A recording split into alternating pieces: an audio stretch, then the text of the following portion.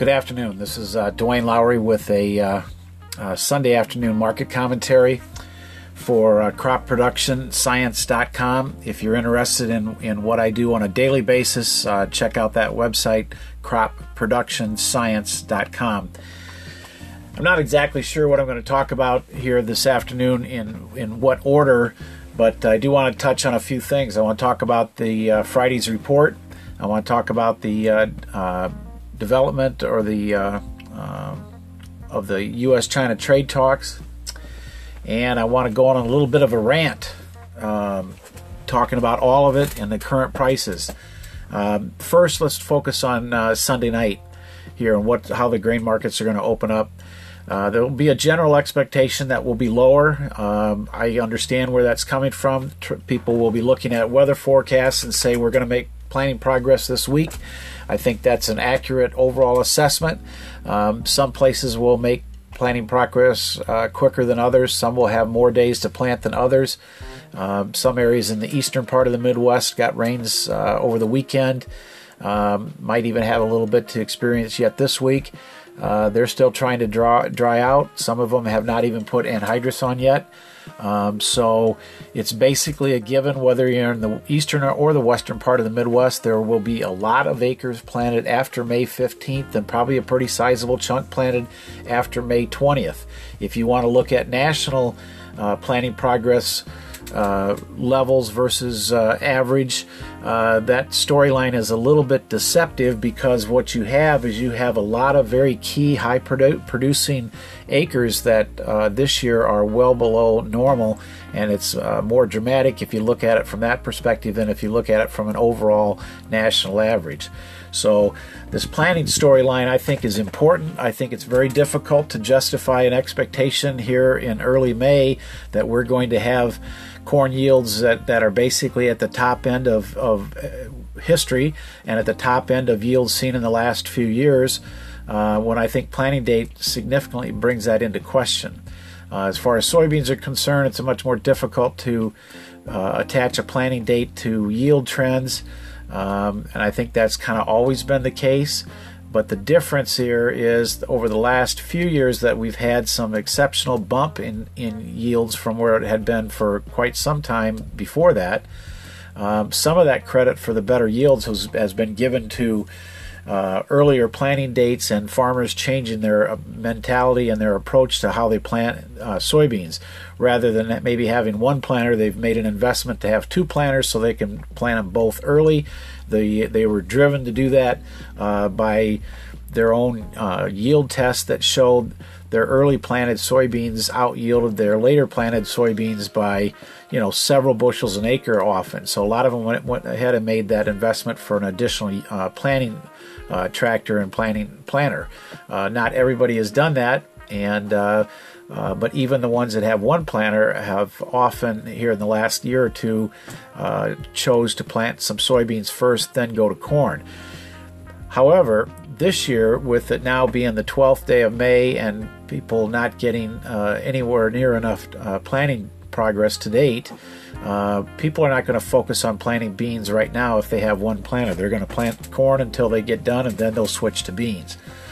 So I think that it's not unreasonable to have some question about national soybean yields when we think we've gotten a boost on national yield averages based on early planted soybeans, and this year we're not going to have that. So I think that is something to consider. When you go back to Friday's report, USDA had plugged in 176 national yield in corn. That means nothing in terms of why USDA chose 176. I think they just chose it as a starting point. It's no reference to anything they see in terms of planting date. They're not addressing that planting date one way or the other. They're not addressing weather, they're addressing weather expectations. They're just picking a starting point based on what they see as probably a trend line yield type number. So I think that the marketplace saw the bigger numbers with the larger acres, the larger carryout expectations, and ran with it initially as a knee-jerk reaction. But I think over the next few days, as the the emotion wears off a little bit, that 176 national yield will be questioned.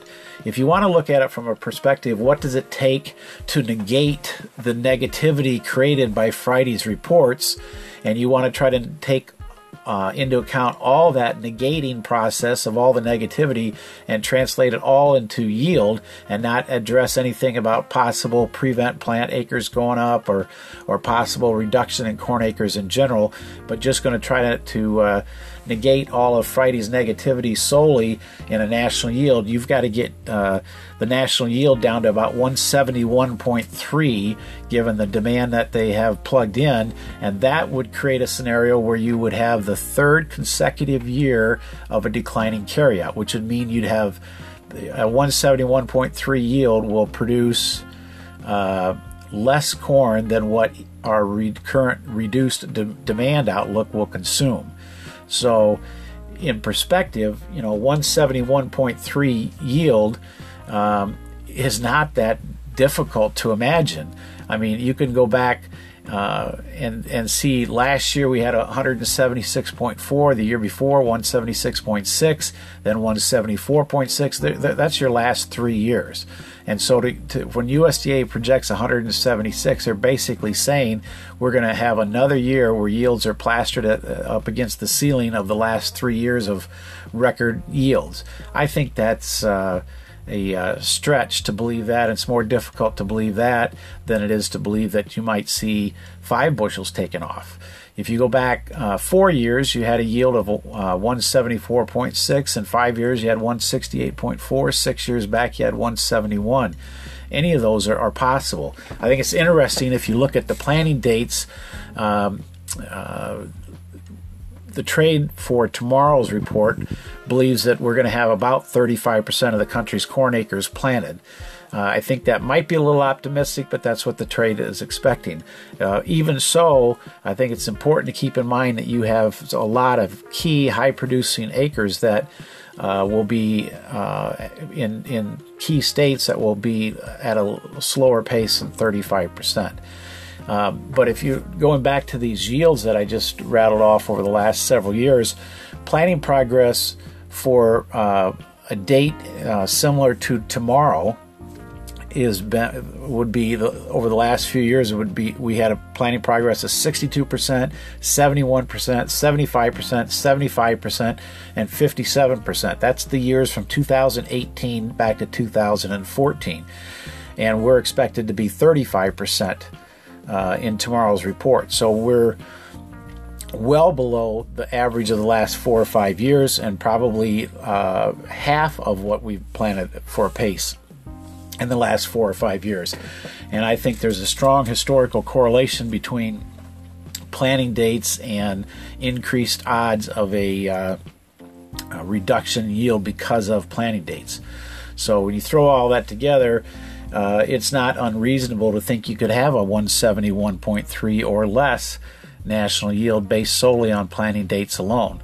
So I think that as the time goes by here, it won't take very long, and the narrative might focus less on Friday's reports and might focus more on the challenges faced in the growing year ahead to start at a disadvantage based on the planting date and still be able to achieve the yields that USDA had plugged into their reports on Friday.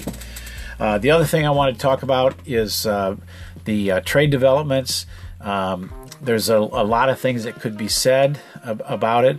I think that as I analyze the situation, the biggest thing that's frustrating is the fact that the White House and Chinese officials all painted a very optimistic and rosy picture about progress being made over the last several weeks, leading one to believe that you could get an agreement most at any time, and only to find out that it feels like we're almost back to square one, and everybody's at odds. And President Trump put out some tweets a week ago, last weekend, and that were pretty brazen if you were looking at it from the perspective of the Chinese. And yet China did come to the U.S. to have negotiations again this past week. I personally see that as a statement that they really want a deal, But in the same token, this weekend they released 3 basic conditions that they want to see before they agree to a deal.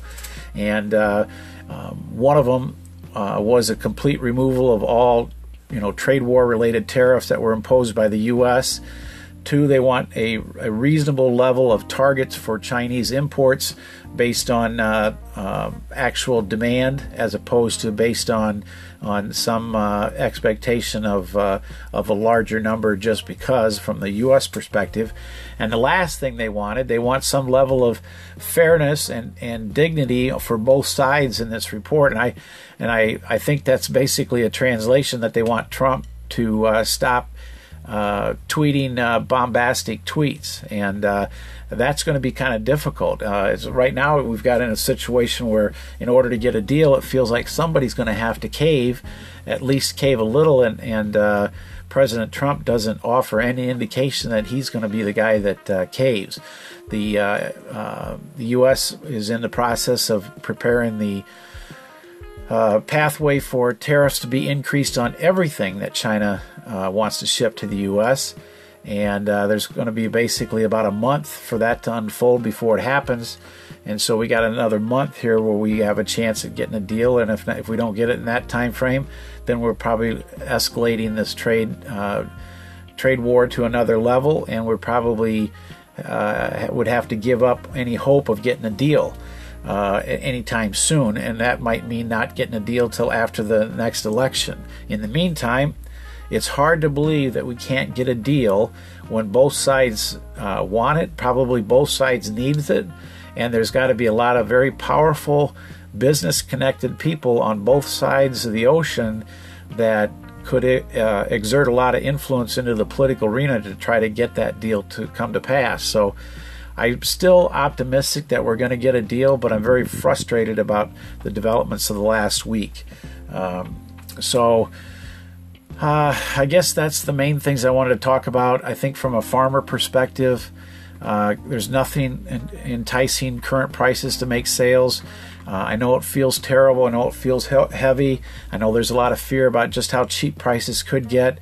But we had the same things last July and August, only to find out that that was the bottoms for the next several months, and prices staged much better rallies, into, during, and through harvest, and even post-harvest than what most had expected.